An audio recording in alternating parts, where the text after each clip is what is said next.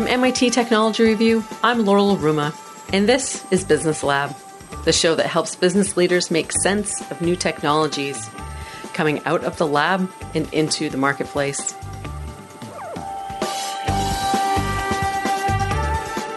Our topic today is artificial intelligence and physical applications. AI can run on a chip, on an edge device, in a car, in a factory, and ultimately, AI will run a city with real-time decision-making thanks to fast processing, small devices, and continuous learning. 2 words for you: smart factory. My guest is Dr. Stefan Jockusch, who is Vice President of Strategy for Siemens Digital Industries Software. He is responsible for strategic business planning and market intelligence. And Stefan also coordinates projects across business segments and with Siemens Digital leadership. This episode of Business Lab is produced in association with Siemens Digital Industries. Welcome, Stefan. Hi, thanks for having me. So if we could start off a bit, could you tell us about Siemens Digital Industries? What exactly do you do? Yeah, in the Siemens Digital Industries, we are the technical software business. So we develop software that supports the whole process from the initial idea of a product, like a new cell phone or smartwatch, to the design and then the manufactured product. So that includes the mechanical design, the software that runs on it, and even the chips that power that device. So with our software, you can put all this into the digital world. And we like to talk about what you get out of that as the digital twin. So you have a digital twin of everything: the behavior, the physics, the simulation, the software, and the chip. And you can, of course, use that digital twin to basically do any decision or try out how the product works, how it behaves, before you even have to build it. That's, in a nutshell, what we do. So staying on that idea of the digital twin, how do we kind of explain the idea of chip to city? Like, how can manufacturers actually simulate a chip, its functions, and then the product, say, as a car, as well as the environment surrounding that car? Yeah, behind that idea is really the thought that today, in the future, and today already, we have to build products enabling the people who work on that to see the whole rather than just a little piece. So this is why we make it as big as to say from chip to city, which really means when you design a chip that runs in a vehicle of today and more so in the future, you have to take a lot of things into account while you are designing that chip. You kind of have to have an idea if the chip, for example, controls the interpretation of things that the cameras see for autonomous driving. You have to have an idea how many images that chip has to process, or how many things are moving on those images. And are these pedestrians? What recognition do you have to do? You have to understand a lot about what will happen in the end. So the idea is to enable a designer at the chip level to understand the actual behavior of a product. And what's happening today, especially, is that we don't develop cars anymore just to with a car in mind. We more and more are connecting vehicles to the environment, to each other. And one of the big purposes, as we all know, of that is, of course, to improve the contamination in cities and also the traffic in cities. So really to make these metropolitan areas more livable. So that's also something that we have to take into account in this whole process chain if we want to see the whole as a designer. So this is the background of this whole idea, chip to city. And again, the way it should look like for a designer, if you think about, I'm designing like this vision module in a car, and I want to understand how powerful it has to be. I have a way to immerse myself into a simulation, a very accurate one, and I can see what data my vehicle will see, what's in them, how many sensor inputs I get from other sources, and what I have to do. I can really play through all of that. I really like that framing of being able to see the whole, not just the piece of this incredibly complex way of thinking, building, delivering. So to get back down to that piece level, how does AI play a role at the chip level? AI is a lot about supporting or even making the right decision in real time. And that's, I think, where AI and the chip level become so important together. Because we all know that a lot of smart things can be done if you have a big computer sitting somewhere in a data center. But AI on the chip level is really very targeted at these applications that need real-time performance and a performance that doesn't have time to communicate a lot. And today it's really evolving to that the chips that do AI applications are now designed already in a very specialized way, whether they have to do a lot of compute power or whether they have to conserve energy as best as they can, so be very low power consumption, or whether they need more memory. So it's becoming a more and more commonplace thing that we see AI embedded in tiny little chips, and then probably in future cars we will have a dozen or so semiconductor level AI applications for different things. Well, that brings up a good point, because it's the humans who are needing to make these decisions in real time with these tiny chips on devices. So how does the complexity of something like continuous learning with AI not just help the AI become smarter, but also affect the output of data, which then eventually, even though very quickly, allows the human to make better decisions in real time? I would say most applications of AI today are rather designed to help a human make a good decision rather than making the decision. I don't think we trust it quite that much yet. So as an example, in our own software, like so many makers of software, we are starting to use AI to make it easier and faster to use. So for example, you have these very complex design applications that can do a lot of things. And of course, they have hundreds of menus. So we have one application where the program watches the user and tries to predict the command the user is going to use next. So just to offer it and just say, aren't you about to do this? And of course, you talked about the continuous improvement, continuous learning. The longer the application can watch the user, the more accurate it will be. It's currently already at a level of over 95%. But of course, continuous learning improves it.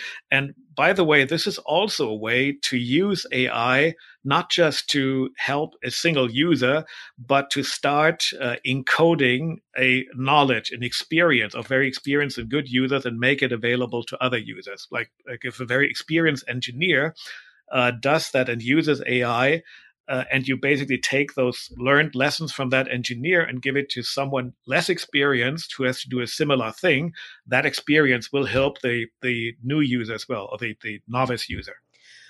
That's really compelling, because you're right. You're building a knowledge database, an actual database of data. And then also this all helps the AI eventually, but then also really does help the human, because you are trying to extend this knowledge to as many people as possible. Now, when we think about that and AI at the edge, how does this change opportunities for the business, whether you're a manufacturer or the person using the device? Yeah, in general, of course, it's a way for everyone who makes a smart product to differentiate, to create differentiation, because all the functions enabled by AI, of course, are smart, and they give some differentiation. The examples I just mentioned, where you can predict what a user will do, that of course is something that many pieces of software don't have yet. So it's a way to differentiate. And it certainly opens lots of opportunities to create these very highly differentiated pieces of functionality, whether it's in software or in vehicles or in any other area. So if we were actually to apply this perhaps to a smart factory, and how people think of a manufacturing chain of first this happens and then that happens and a car door is put on and then an engine is put in or whatever, what can we apply to that kind of traditional way of thinking of a factory and then apply this AI thinking to it? Well, we can start with the oldest problem a factory has had ever since. I mean, factories have always been about producing something very efficiently and continuously and leveraging the resources. So any factory tries to be up and running whenever it's supposed to be up and running, have no unpredicted or unplanned downtime. So AI is starting to become a great tool to do this. And I can give you a very hands-on example from a Siemens factory that does printed circuit boards. And one of the steps they have to do is milling of these circuit boards. They have a milling machine. And any milling machine, especially one like that that's highly automated and robotic, it has a tendency to goo up over time, to get dirty. And so one challenge is to have the right maintenance, because you don't want the machine to fail right in the middle of a shift and create this unplanned downtime. So one big challenge is to figure out when this machine has to be maintained without, of course, maintaining it every day, which would be very expensive. So we're using actually an AI application on an edge device that's sitting right in the factory to monitor that machine and make a fairly accurate prediction when it's time to do the maintenance and clean the machine so it not fail in the next shift. So this is just one example. And I believe there is hundreds of potential applications that may not be totally worked out yet in this area of really making sure that factories produce consistent high quality, that there's no unplanned downtime of the machines. There's, of course, a lot of use already of AI in like visual quality inspections. So there's tons and tons of applications on the factory floor. And this has massive implications for manufacturers because, as you mentioned, it saves money, right? So is this a tough shift, do you think, for executives to kind of think about investing in technology in a bit of a different way to then get all of those benefits? Yeah, it's like with every technology. I would say it's a big block. There's a lot of interest at this point, and there's many, many manufacturers with initiatives in that space.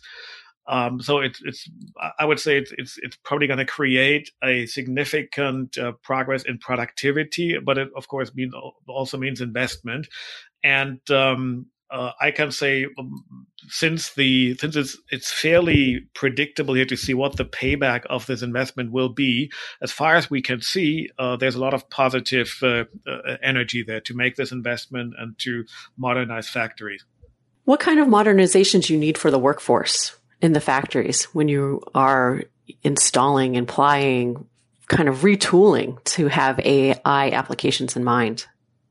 That's a great question, because sometimes I would say many users of artificial intelligence applications probably don't even know they're using one. So sometimes it's really, so you basically get a box and it will tell you it's recommended to maintain this machine now.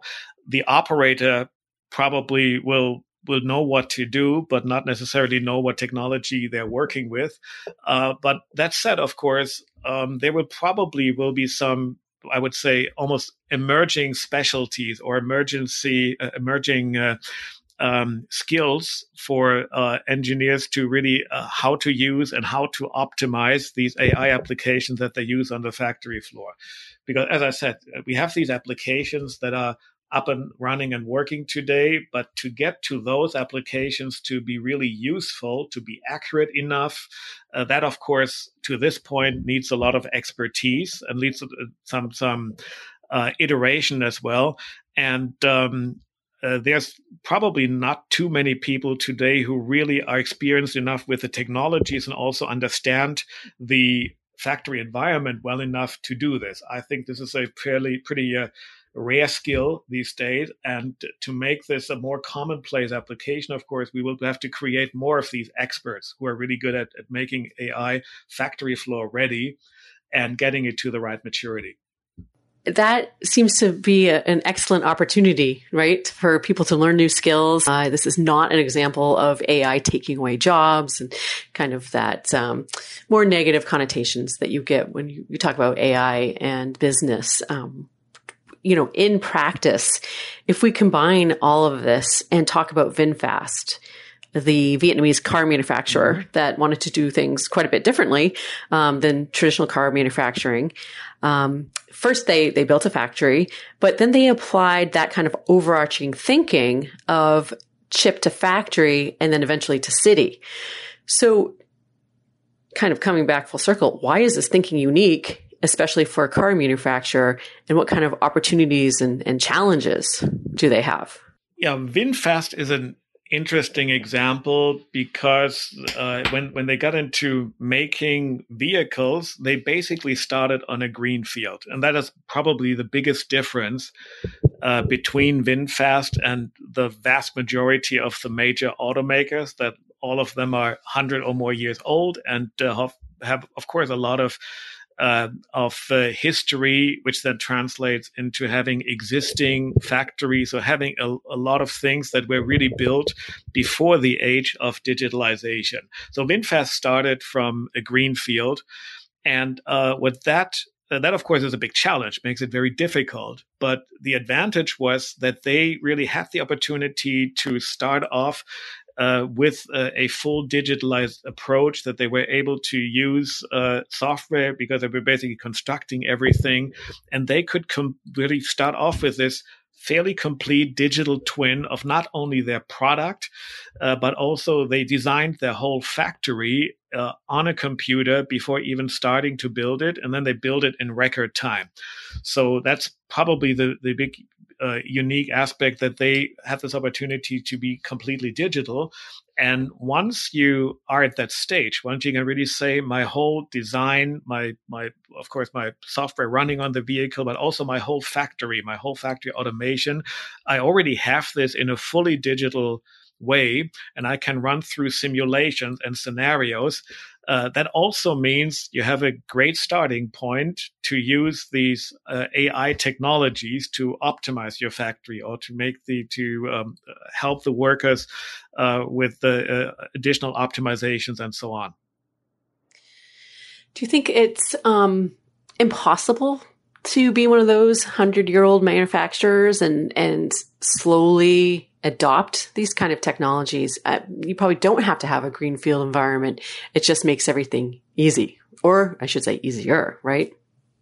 Yeah, all of them. I mean, the auto industry has traditionally been one of the one that invested most in productivity and in digitalization. So all of them are on that path, and of course they get to there. Again, they don't have this very unique situation that or rarely have this unique situation that you can really start from a blank slate.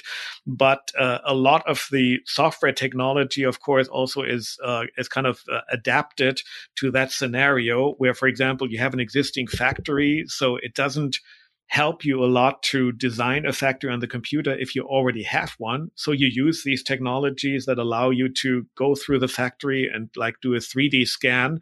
So you know exactly how the factory looks like from the inside without having it designed in a computer, because you essentially produce that information after the fact. So that's definitely what the established or the traditional automakers do a lot. And where they also basically bring the digitalization even into the existing environment. You know, we're really discussing the implications when companies can use simulations and scenarios to apply AI. So when you can, whether or not it's greenfield or you're adopting it for your own factory, what happens to the business? What are the outcomes? What are some of the opportunities that are possible when AI can be applied to the actual chip, to the car, and then eventually to the city, to a larger ecosystem? Yeah, when we really think about the impact to the business, I frankly think we are at the beginning of understanding and calculating what the value of faster and more accurate decisions really is, which are enabled by AI. I don't think we have a very complete understanding at this point.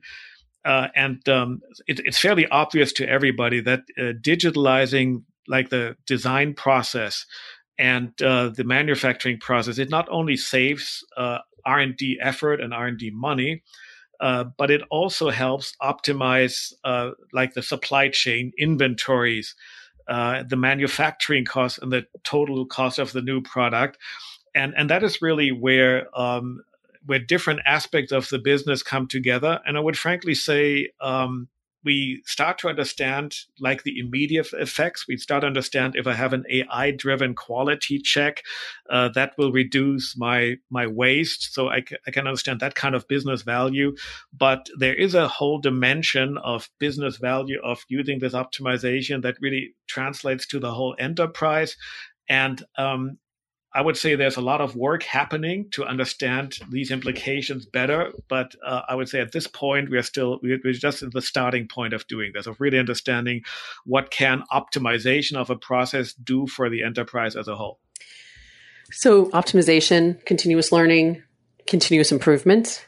This makes me think of, and cars, of course, the Toyota Way, which is that seminal book that was written in 2003, which is amazing because it's still current today. But with lean manufacturing, is it possible for AI to continuously improve at the chip level, at the factory level, at the city, to help these to help these businesses make better decisions?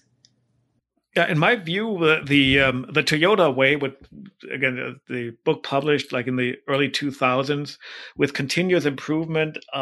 In my view, continuous improvement, of course, always can do a lot, but there's a little bit of recognition in the last, I would say, 5 to 10 years, somewhere like that. That continuous improvement might have hit the wall of what's possible. So there is a lot of thought since then of what is really the next paradigm for manufacturing. When you stop thinking about evolution and optimization and you think about more revolution.